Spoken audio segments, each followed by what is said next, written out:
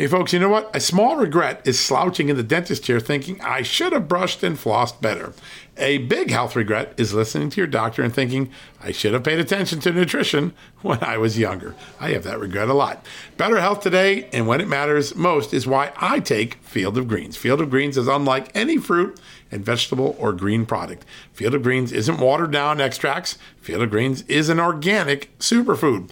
It's whole fruits and vegetables. Each fruit and vegetable was selected by doctors to support vital body functions like heart, liver, kidneys, metabolism, and of course, your immune system. And only Field of Greens is backed by a better health promise. At your next checkup, your doctor will notice your improved health or you're going to get your money back. Don't look back and say, I should have paid attention to nutrition when I was younger. Field of Greens is a key to better health today, right now, and when it matters most. Let's get you started with 15% off and free shipping. All you got to do is visit fieldofgreens.com and use the promo code JUSTNEWS at checkout. That's promo code JUSTNEWS at fieldofgreens.com.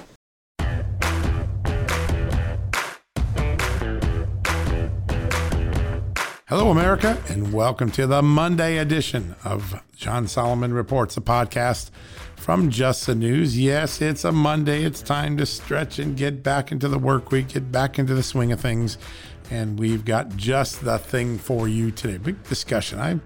We're trying to focus on Iran, on big government, a lot of the things where the election of November 2020 has had consequences. And so Iran is clearly a place where there's a consequential policy change underway.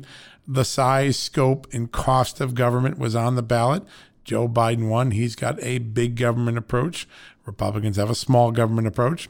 And so we've brought in someone to help us referee this. His name is Brian Griffin. You're going to love him. He's a senior fellow at the London Center, somebody who I think is really focused on the dynamics of policy and the gaps where the two parties stand.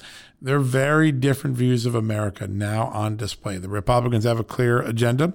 The Democrats have a clear agenda. A lot of that is in the size and trust of government. When it comes to domestic policy, Joe Biden wants to blow out government, perhaps larger than even FDR did during the Great Deal, or Lyndon B. Johnson during the Great Society. And Republicans believe that government is the problem, that the last year of the pandemic is proof that you can't trust the government. You can't trust it to run health insurance. You can't trust it to run common sense policy. You can't trust it to run a pandemic. And so on every issue, there is a dichotomy, a difference. And we're going to have Brian really walk through many of these very important issues and help us understand the differences, what it means, what the lexicon means, what are the opportunities are, where voters are in the polling on these issues. That's on domestic policy. On foreign policy, Donald Trump had a get tough on Iran, get tough on Russia, get tough on China policy. Biden was a go easy on Iran, go easy on Russia, go easy on China for most of his Obama years. He's swung around now on China. But on Iran, he's going back to the nuclear deal that many Americans found to be unpopular, inadequate.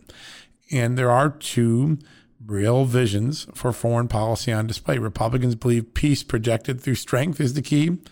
Democrats seem to be arguing through peace through appeasement, pay billions, make concessions, try to get a bad actor to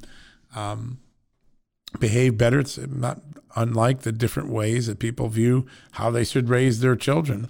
So Brian is going to be here. Brian Griffin, senior fellow, London Center, is going to help us walk through all that. You're going to make a lot more sense of it. It's going to make sense. You'll be able to go to the dinner table, the water cooler, the boardroom, and have a more informed discussions about where the differences are in both domestic and foreign policy.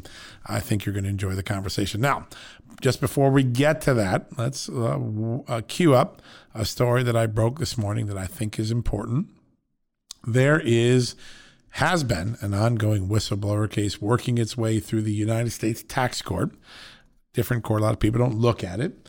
In this court, there are two gentlemen who first burst onto the political scene back in 2018 when they were witnesses at a congressional hearing in the House when Republicans were still in control of the House that raised concerns about the Clinton Foundation, signs of problems, signs of tax issues, and they filed a whistleblower complaint.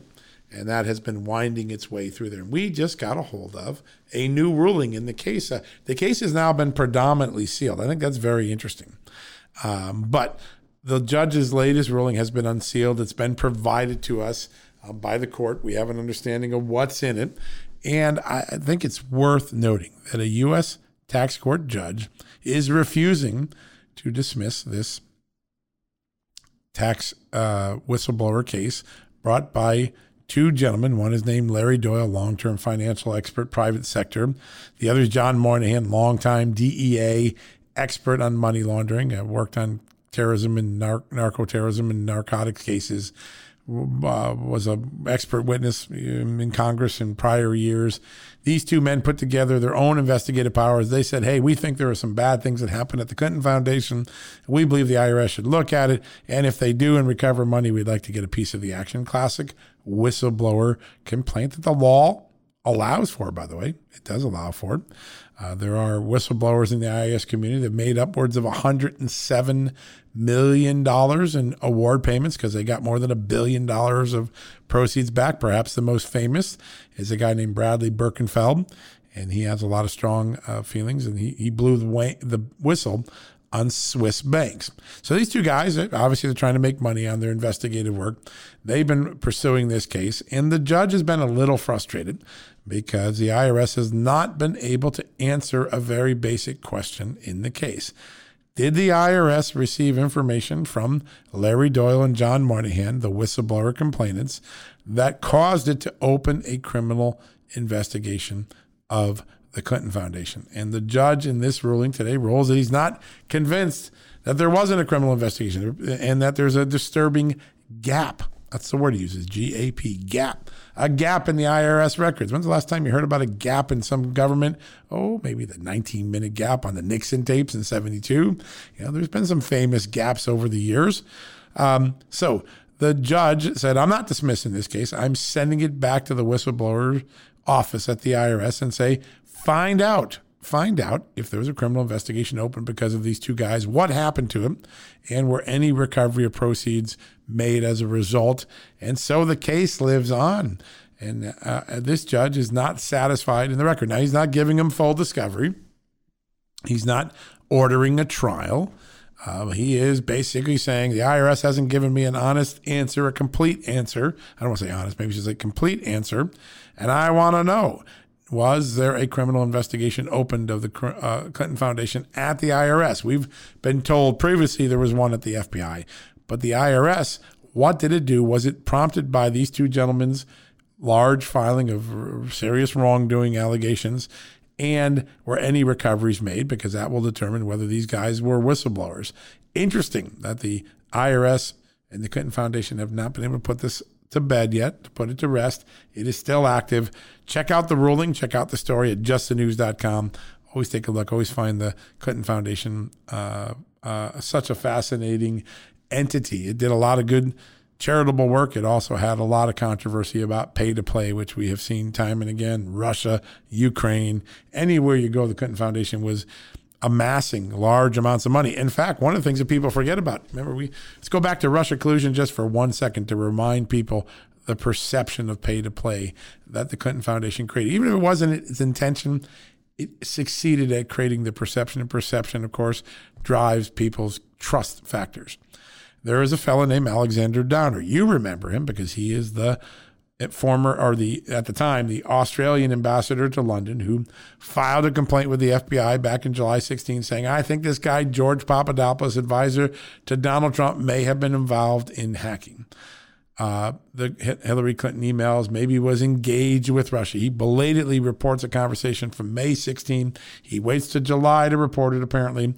And that it gives the FBI the predicate to open up the Crossfire Hurricane investigation that we now know was so enormously flawed, erroneous, filled with Russian disinformation.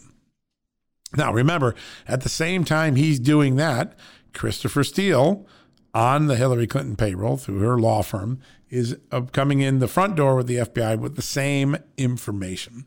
Well, why does Alexander Downer do this? Who is he? What role did he play? Well, as we now know from my reporting, starting at The Hill and continuing through Just the News, It turns out that Alexander Downer, as a foreign minister of Australia at an earlier time in the 2003, 4, 5, 6 timeframe, arranged a historic $25 million donation to the Clinton Foundation back when he was Australia's foreign minister, their secretary of state, for lack of a better word. So he was a Clinton lover, someone who gave one of the larger donation, not of his personal money, but of Australian government money. And later he does something else that kind of fits the whole Hillary Clinton, Russia collusion narrative. That's why all of these foundations have been revolving, all the work of the Clinton Foundation has been so controversial. People keep seeing these crossovers of politics with the charity. And so again, doesn't mean they did anything wrong, but it certainly raises questions of confidence, bright lines maybe being blurred between true charitable work and political charitable work, such as maybe helping getting Hillary Clinton elected. So in this case, the judge says, listen, the IRS hasn't convinced me. There is an incomplete record. There's a gap. Get me the information. And he remanded it back to the whistleblower office. Very interesting piece of information, very interesting development, has a little legs to it. You got it here first at Just the News. You got it here first on John Solomon Reports. Check it out. All right, we're going to go to that commercial break as we promised. We've got our great sponsors, our great advertisers. When we come back, Brian Griffin from the London Center. You're not going to want to miss it. Worried about letting someone else pick out the perfect avocado for your perfect impress them on the third date guacamole? Well, good thing Instacart shoppers are as picky as you are. They find ripe avocados like it's their guac on the line. They are milk expiration date detectives. They bag eggs like the 12 precious pieces of cargo they are. So let Instacart shoppers overthink your groceries so that you can overthink what you'll wear on that third date. Download the Instacart app today to get free delivery on your first 3 orders, while supplies last. Minimum $10 per order. Additional terms apply. All right, folks, welcome back from the commercial break. And as promised, a very special guest, somebody who is an expert in American foreign policy and on many other things in Washington and across the country. Brian Griffin is joining us. He's a fellow at the London Center. He's a lawyer, a writer, and as I mentioned, a true specialist, a real expert in American foreign policy. We're big fans of the London Center, and so glad to join Brian to the show today. Brian, welcome here. Oh, thank you for having me. I'm glad to be with you today. Oh, it's an honor to have you. You have such an impressive resume, arguing before the courts, major courts, being sworn in, I think, by Clarence Thomas. I heard that's a pretty cool thing as a lawyer. That's pretty cool. But your foreign policy expertise, your national policy expertise is really, really remarkable. I want to start with a place you've spent a lot of time looking at Islamic extremism. I think you wrote an extraordinary book back in 2015, the Encyclopedia of Militant Islam. We're at a remarkable moment. We had a president that for 4 years imposed really tough sanctions on Iran and really crippled the economy, really began to put pressure on the regime. And now we have a president who very openly, going back to when he was running, told us that if he got in place, he would try to go back to the Obama-era nuclear deal, kind of an appeasement policy. Tell us where we are in that process and what concerns you or excites you about where Joe Biden is headed.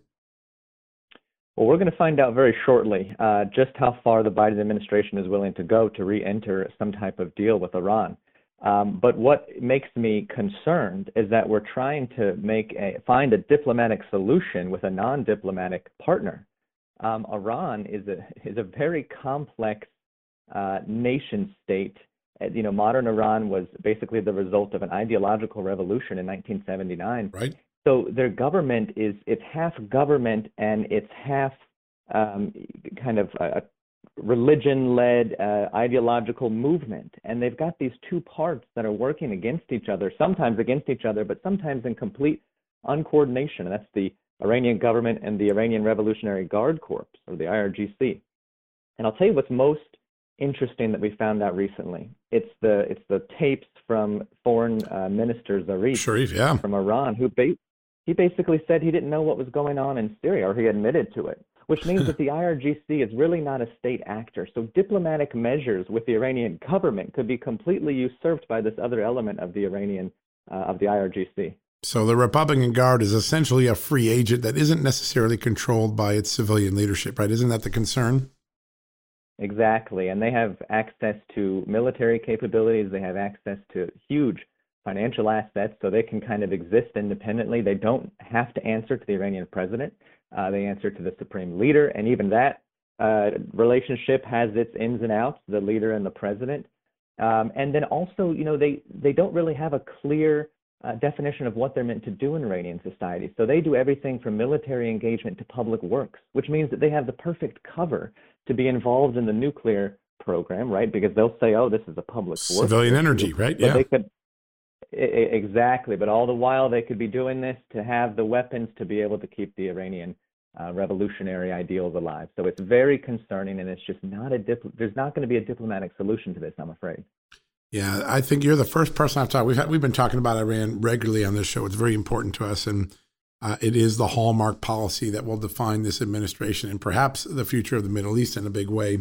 And you're the first person to really mention the desegregation or the lack of central control of the government and the mullahs over the Republican Guard. And I think that's a dynamic that people in the military have been talking about for some time, but it's never bubbled into the public consciousness. When you have a rogue military operation, even if you're negotiating with the civilians, you can't necessarily guarantee that you're going to be able to enforce whatever deal that came into place. And so I'm going to go back to 15 and 16 after Obama and Biden negotiated the original nuclear deal. And right. The question I've always had, and I'd get varying answers, did Iran stay in compliance with that deal? Were they, after they got the money and they got the deal, were they in compliance, or were they bad actors out of the gate? Well, that's the thing. We don't know, and we can't know over the agreement as to what is and what isn't in the limits of the scope of the review, right? Because Iran, from the very beginning, said, "Okay, we'll let you see some of our facilities, but not all." Not all. Yeah. And nothing says that we even knew where all of them were, or where this was. They were self-reporting where they were enriching uranium, and how much to a degree. So we can't know, and that's the problem. That's why it can't work, whether or not they were in compliance, and I highly doubt that they were. But if we set ourselves up to not have the ability to know, then this is not verification. This is trust, and Iran has shown itself, not only not to be trustworthy to the world, but not to be trustworthy internally. The IRGC and the government are different hands doing different things. And then also, I just want to mention that within the last week, we saw yet another video come out of Iran. This time, it's some type of political propaganda piece where they're blowing up the Capitol, right? Right. So, I mean, it doesn't make sense that we would have diplomatic efforts to try to work with a nation that still has propaganda being put out like that. They're signaling one thing and doing another. Yeah, there is an incongruity between their words and their actions, almost on a daily basis, right. Which I know is an intelligence challenge in the community. Right. I want to ask if you could try to handicap for us, if you know they're bad actors, if they are, as we've been saying for years, the largest state sponsor of terrorism. They killed many of our troops in Iraq with IEDs through intermediaries. What is the motivation for Joe Biden and his team, Tony Blinken and others? What is the motivation to try to make a deal? That's a good question. I mean, I think, they're looking for a silver bullet to a very complicated issue. And I don't know if it's an idea behind, I need to have some foreign policy credentials to show that my administration is a success. So let me negotiate with one of the most difficult negotiating partners. And I don't know if it's really just a lack of fully understanding or considering all of the different elements at play here. But it's just one that's destined to fail because of because of Iran's structure and Iran's own words and actions. And if their foreign minister Zarif is basically telling us that he's not sure what elements are coming in and out of Syria, then how could we possibly rely upon some type of third party to tell us where uranium is being enriched, or how much is being enriched, or whether they're complying with the standards of the agreement? So it's a misguided, or it's an ignorant silver bullet that unfortunately cannot work, and cannot work is the fault of the Iranians themselves. Now, the flip side to this approach is obviously the Trump administration's approach, Mike Pompeo's approach. President Trump did this. I want to ask the effectiveness first of how effective were the sanctions that Trump brought? Were these economic protests that we've occasionally seen from dissidents in Iran, are they real? Has the economy been taken down several notches by these sanctions that Trump imposed? Oh, yeah, I would say so. I mean, the Iranian economy is not very strong. I think they have an equivalent economy to the country of something like Sweden, which has some fraction of their population. There's actually quite a very large population of people living in Iran, and so the size of their economy really is lacking. And I think that has a lot to do with sanctions, not only put in place by the Trump administration, but sanctions that have been on Iran for quite some time. Also, their military capability is quite outdated, but that can all easily be changed if the world kind of loosens up and is supporting Iran either with buying lots of oil for say or selling the military parts. And by the way, China and Russia have signaled that they're willing to do exactly that. And so there's the real potential for Iran to become even more of a threat than it already is. But even with its meager economy and meager military means, it doesn't take a very sophisticated device to harm people. It doesn't take a very sophisticated device to create unrest in the Middle East. They are giving weapons and military assets to Hezbollah and the Houthis down in Yemen. So it doesn't take very much for Iran to be a real destabilizing threat, and that's exactly what's happening. So do we want to open up to more of that? I would say probably not. Now, Soleimani and the airstrike against him, the drone strike with him, really did change some of the capabilities of Iran, because he was both an inspirational figure, charismatic, and also an extraordinarily shrewd tactical military commander, particularly in guerrilla warfare, which is what Iran often exacts on its enemies. Has Iran been able to recover from the loss of Soleimani, or was that a real game changer in their state state sponsorship of terrorism? So I don't think that the individual that took over for Soleimani, I believe his name is Ghani, I don't think he has been quite the charismatic leader. Yet the Iranians have certainly used Soleimani's death to spin this narrative of martyrdom. They call the American operation the martyring of Soleimani. Right, so they're right. going to be able to use him. They're going to be able to use him in his death as much as he's been able to be dynamic in his life, and they'll spin propaganda out of that. So I don't know if it's going to make much of a difference besides showing the Iranians. This is the important thing I think it did do. It showed them that during the Trump administration, at least, we're serious. Don't violate the agreement. Don't violate agreements you make with us. Don't maneuver militarily, because there's going to be consequences. And if we don't continue to act from a position of there being consequences for bad actions, then what do we have to stop Iran from committing further violence and destabilizing further in the region? Yeah, that's such an important point. And I think when we go out, if they continue to build up their nuclear regime to a point where neighbors feel like they're going to be a nuclear threat, then we're going to create a Middle East arms race like we created between Pakistan and India in the 80s and 90s. Right. Saudi Arabia, the UAE, Qatar, they probably all have to be thinking now, we might need to get nukes just to have some protection from Iran. Is that another dynamic that has to be weighed in this equation? Absolutely. I know that Iran and Saudi Arabia recently, there's been reports of talks between them. I think that's because Saudi Arabia was forced into a very difficult position where they have to talk with Iran because they're not able to rely on U.S. support as much.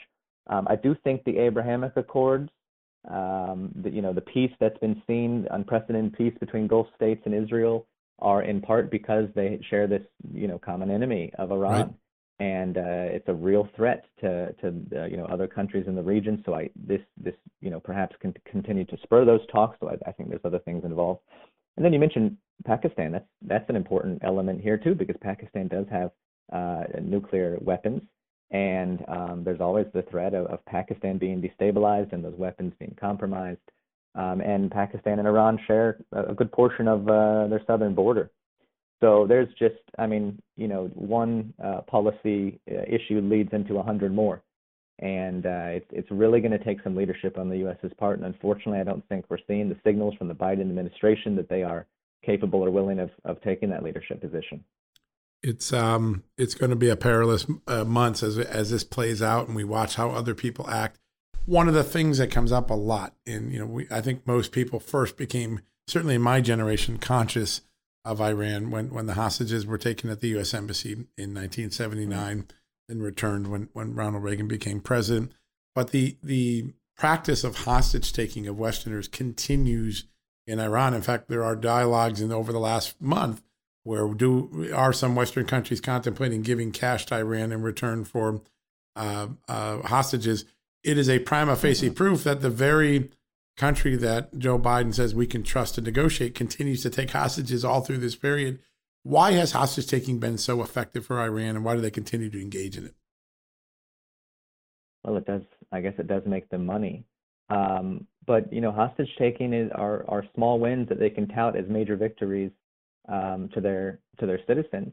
And part of Iran, I think part of what Iran constantly has to do is it has to keep its people distracted from the poverty and oppression that they live in to be able to continue its imperial dreams and visions and its aggression around the world and its posturing and its international kind of stick waving. And I think it's very convenient for them to make these enemies of America and Israel, and unfortunately, they do horrible things in the name of that narrative, like take hostages and commit violence. So this is part of Iranian government. Yeah. This is what happens when you don't have a free market, when you have an oppressive top-down system of government. I mean, you have to keep people distracted. So it is quite possible that the Iranians' destabilizing nature may never subside because they are not open to systems of governance that allow people to flourish and prosper.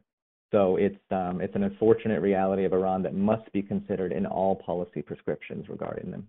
Yeah, it is. And then this is a subject we're going to have to keep a close eye on because a lot of dramatic, I think, change is ahead.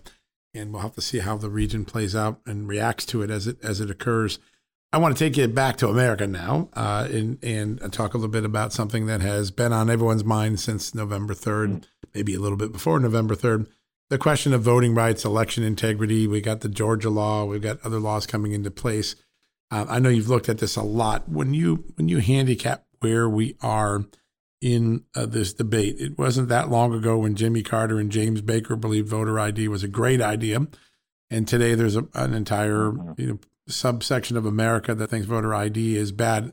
They tend to be elitist, liberal elitists, and then when you measure the polling in the masses, 70%, 75%, 77% in our poll of Americans support voter ID.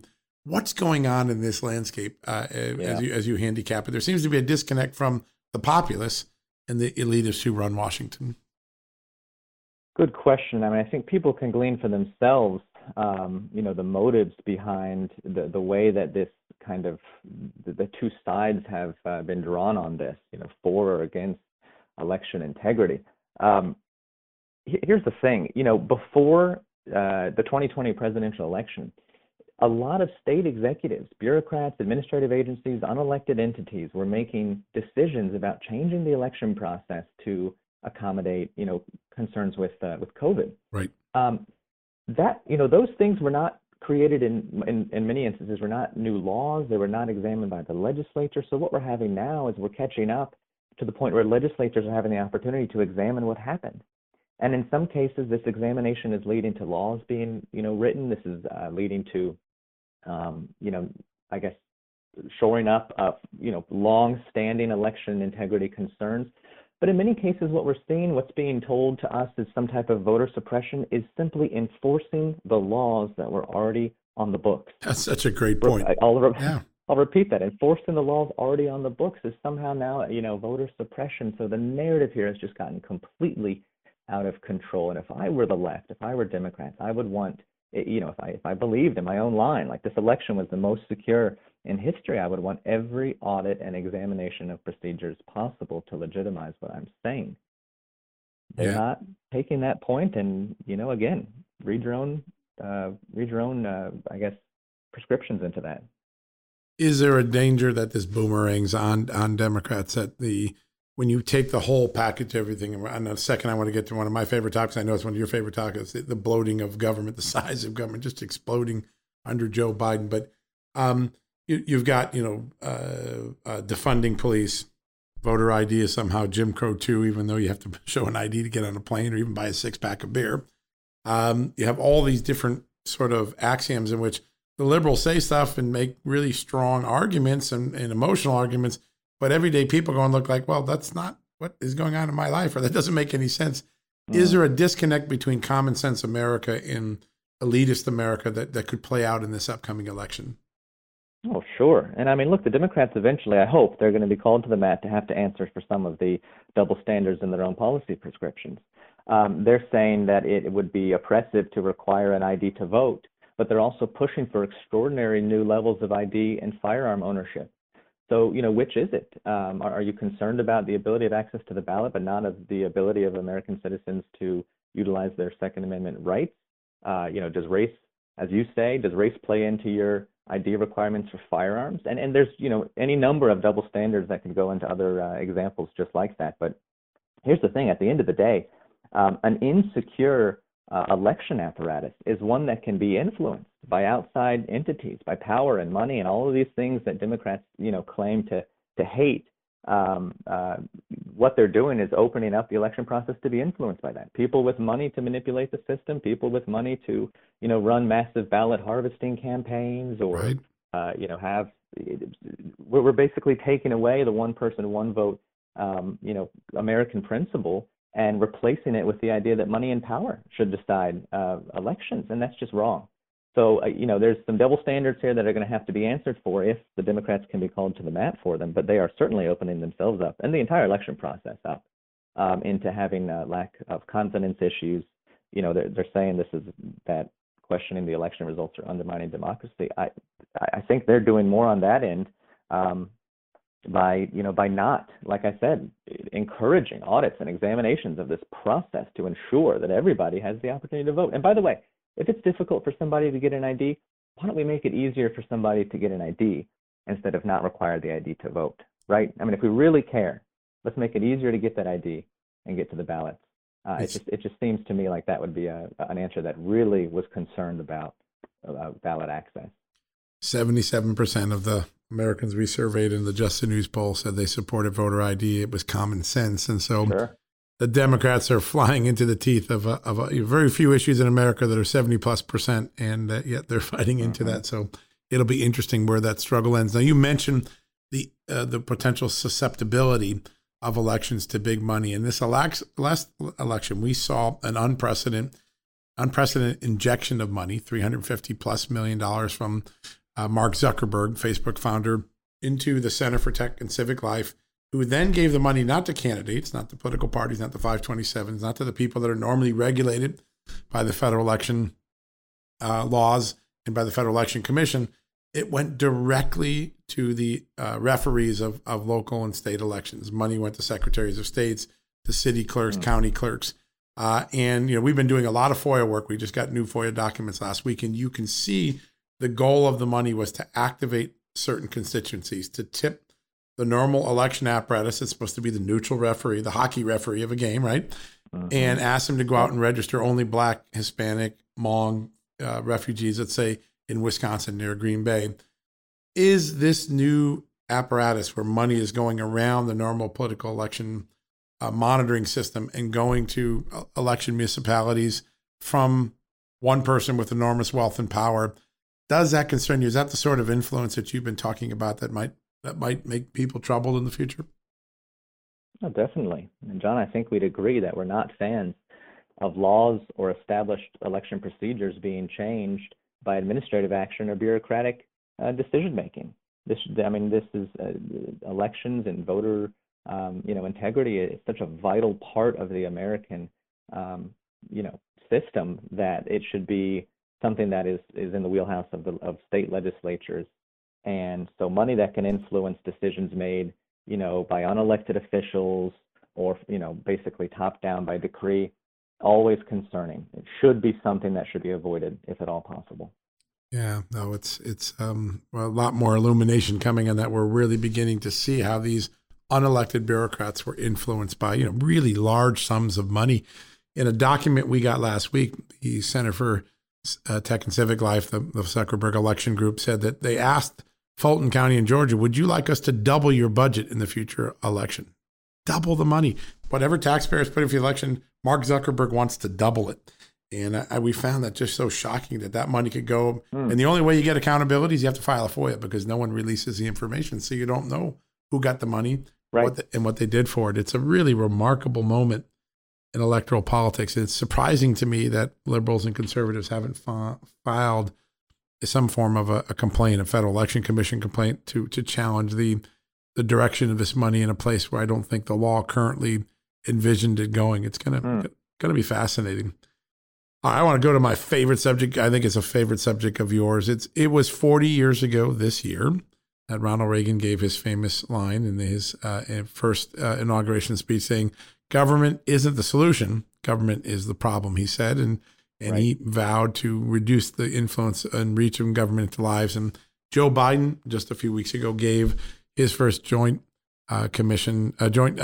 speech to a speech at joint session of Congress and said just the opposite. Basically, his theme was government isn't the problem. It's going to be your solution. What do you think about this moment where government has gone from being, a pariah and a threat to American liberty to we want a president who says we want it everywhere. It's going to fix everything. Trust me. Where are we in that extraordinary journey of American history? I think it is a most dangerous mindset. It is possibly, an attitude that could most significantly harm America, is to change our perception of government from being something that should be limited in its application and scope to something that should be the source of every solution to a problem that society faces. And that's what we're seeing from Democrats nowadays, from the left side of American politics.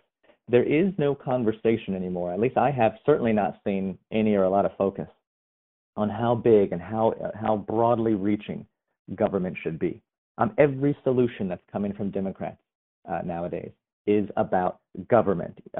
It's coming from government healthcare, government, government every aspect of your life, government for environmentalism, government for education, more government. And unfortunately, I think Republicans too are dropping the ball on forcing that to be a topic of every single debate. That should be the first question asked about anything, any proposed government action. Should the government be involved here at all? And Reagan was absolutely right. The government should be, seen as a last case resort, and in many cases an enemy to prosperity and innovation and individualism, because government by design grows to protect itself. And by the way, while Reagan was saying exactly what he said, Maggie Thatcher was saying it across the Atlantic. In the face of some very damaging socialist policies that had brought Britain kind of to its knees at the time. And where is that now in our national conversation? We had better continue to focus on it and revert ourselves back to at least considering at each juncture, at each issue point, should the government be involved here? If not, I think we're in for a reshaping of American society in a very, very harmful way. Yeah, and there's a whole generation, it appears that the millennial generation particularly has been brought to believe that government can be that solution. Most prior generations are more connected, I think, to the liberty sentiments of our founding fathers, that founding fathers and their ancestors fled a big government that was intruding into religion and business and lives.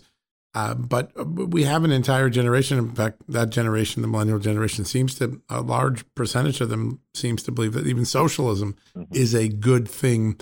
How did we get to that? How did we get a whole generation that thought socialism is good, big government is better? Where did that value change occur? Is it indoctrination? How did we get to a point that one of the core values of America, that smaller government's better, has been flipped on its head? Well, I mean, one of the ways I think we're there is that we're no longer having the conversation about how big government should be, or, what kind of entity is government? Is it a good entity or is it a bad entity? It's kind of just taken for granted. Oh, the government, can be a solution to solve everything. And these solutions that are being offered are kind of short, easy to digest, fun-sounding solutions that have no real basis in reality. You can't just provide everybody with healthcare and expect healthcare to continue to have quality or innovation or for people to desire to continue to deliver, good healthcare. And by the way, how is it going to be paid for? And how are people going to be able to choose and prioritize their healthcare needs if the market's completely removed from it? All these questions are not what is being used to talk about government solutions. But see, I think that, moving forward, there is a strong case to be made to millennials, which is my generation and younger, that everything that you care about, even those of you on the left, everything you care about can be done and achieved better through free market solutions and freedom than government. And that includes the hot button issues on the left's, minds and hearts right now, which is things like equality. I mean, the free market is the great equalizer. Environmentalism, big government is worse for the environment. Big government destroys, the ability to actually have localized solutions to the environment. You name it, income inequality. There we go. The free market is, again, the great equalizer. Because big government can only bring people down. It cannot build people up. It cannot add value to a trade or a decision. So the case needs to be made and can be made, but I think right now we're seeing a lot of the attitudes that we are because it's being simplified and spoken with deceptive tactics, and it's it sounds good, but it has no virtue and is not based on reality. This year, we will spend $6 to $7 trillion above our normal spending for government, which includes all of those entitlement programs that are mandatory spending and all the discretionary spending. And we were already digging trillions of dollars a year in debt before we started spending $6 trillion. Is an awakening moment if interest rates tip up even a half point or a point. Let's say I went to the gas station last couple of days, and my God, gas was over $3 a gallon for the first time, and I can't remember when. Inflation is going up. Often interest rates are the solution to push it back down. Is it possible that moment of understanding how much our debt costs us could be the education moment that scares some folks into a reality check? It's quite possible, and that's unfortunate that it would have to come to that, to really, having somebody be harmed in their financial or present reality to understand just how dangerous continuously larger big government policies can be. But you're right, we're seeing it at the gas station. We might see it in interest rates. We're going to see it in the inflation of our dollar. Yeah. And people are going to have less ability.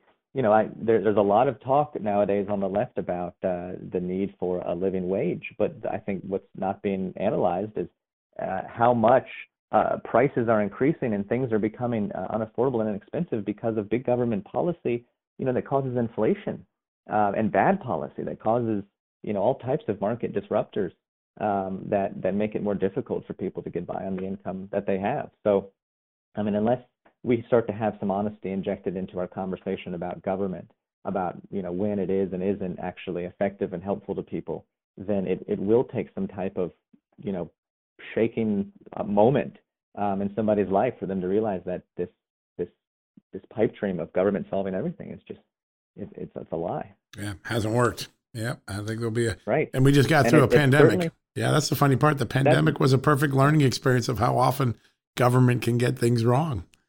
Do you think people absorb that? Do you think that's coming to be processed now by everyday Americans, that watching Anthony Fauci flip-flop a dozen times, or somebody say the vaccine is not the solution, but then we get the private industry to do it. Private initiative wins, and now that very group that said we can't make vaccines that quickly, they'll be unsafe, are embracing it. Somewhere along the line, the Americans have to go back and say, wait, you've been selling us a bill of goods. Be interesting. Yeah. Do you think that the pandemic experience shook the trust of some Americans in their government? It's a good question. I think it certainly started to bring a lot of questions up, to which there were very quick, narrative-led responses to them that we're seeing. But, a student of history can see how many times government has been tried as the solution to societal problems and has not just failed, but been incredibly destructive and extraordinarily, harmful to society when it inflates beyond all consideration. So, if we're not examining history now and learning lessons from it in terms of the nature of government, what will it take? I'm not sure. Well, it's studying these issues are fun, and having a conversation with you, Brian, is so much fun. I mean, people can really appreciate why your expertise is so important at the London Center and all the places that you think and drive conversation every day. We need to have more conversations like this, because I think when people have a common sense conversation, light bulbs go on that they ordinarily don't get the chance to do. So I want to thank you so much for coming on today and helping us walk through many important issues. And I want to be sure we get you back on the show regularly. I'd like that very much. Thank you for having the conversation. I enjoyed it. All right, Brian, thanks a lot. Well, all right, folks, we're going to go to a quick commercial break. When we come back, we'll wrap things up for the day. Okay, picture this. It's Friday afternoon when a thought hits you. I can spend another weekend doing the same old whatever, or I can hop into my all-new Hyundai Santa Fe and hit the road. With available H-Track all-wheel drive and 3-row seating, my whole family can head deep into the wild. Conquer the weekend in the all-new Hyundai Santa Fe. Visit HyundaiUSA.com or call 562-314-4603 for more details. Hyundai, there's joy in every journey. Okay, it's time to commit. 2024 is the year for prioritizing yourself. Begin your new smile journey with Byte, and you could start seeing results in just 2 to 3 weeks. Just order your at-home impression kit today for only $14.95 at Byte.com. Byte clear liners are doctor-directed and delivered to your door. Treatment costs thousands less than braces, plus they offer financing options, accept eligible insurance, and you could pay with your HSA, FSA. Get 80% off your impression kit when you use code WONDERY at Byte.com. That's BYTE.com. Start your confidence journey today with Byte. All right, folks, that wraps up another edition of John Solomon Reports. So grateful you joined us today. Hey, check out that IRS story. I think there's a lot of meat to it, a lot of interesting developments. The Clinton Foundation continues to create intrigue, in this case, a gap in records at the IRS that maybe needs to be resolved. Fun stuff. Check it out. Breaking news. You can read the judge's ruling. Don't have to take my word for it. Use the dig-in tool. And again, special thanks to Brian Griffin at the London Center, all of our friends at the London Center, Tony Schaefer, who appears on Fox often, great former lieutenant colonel in the Army, great all-around guy. They run an important think tank, and it was just a good analysis. I thought we had a good discussion, substance. Sometimes just talking about these issues that often get blurred in the media can be a really valuable thing. I learned a lot. I hope you did. Check out the IRS story. You'll definitely learn something there. We'll be back tomorrow with another edition of John Solomon Reports. Yeah, we'll break a little news. Maybe we'll have a good interview. We'll definitely try to keep you well served. Thank you for listening. God bless you. See you tomorrow.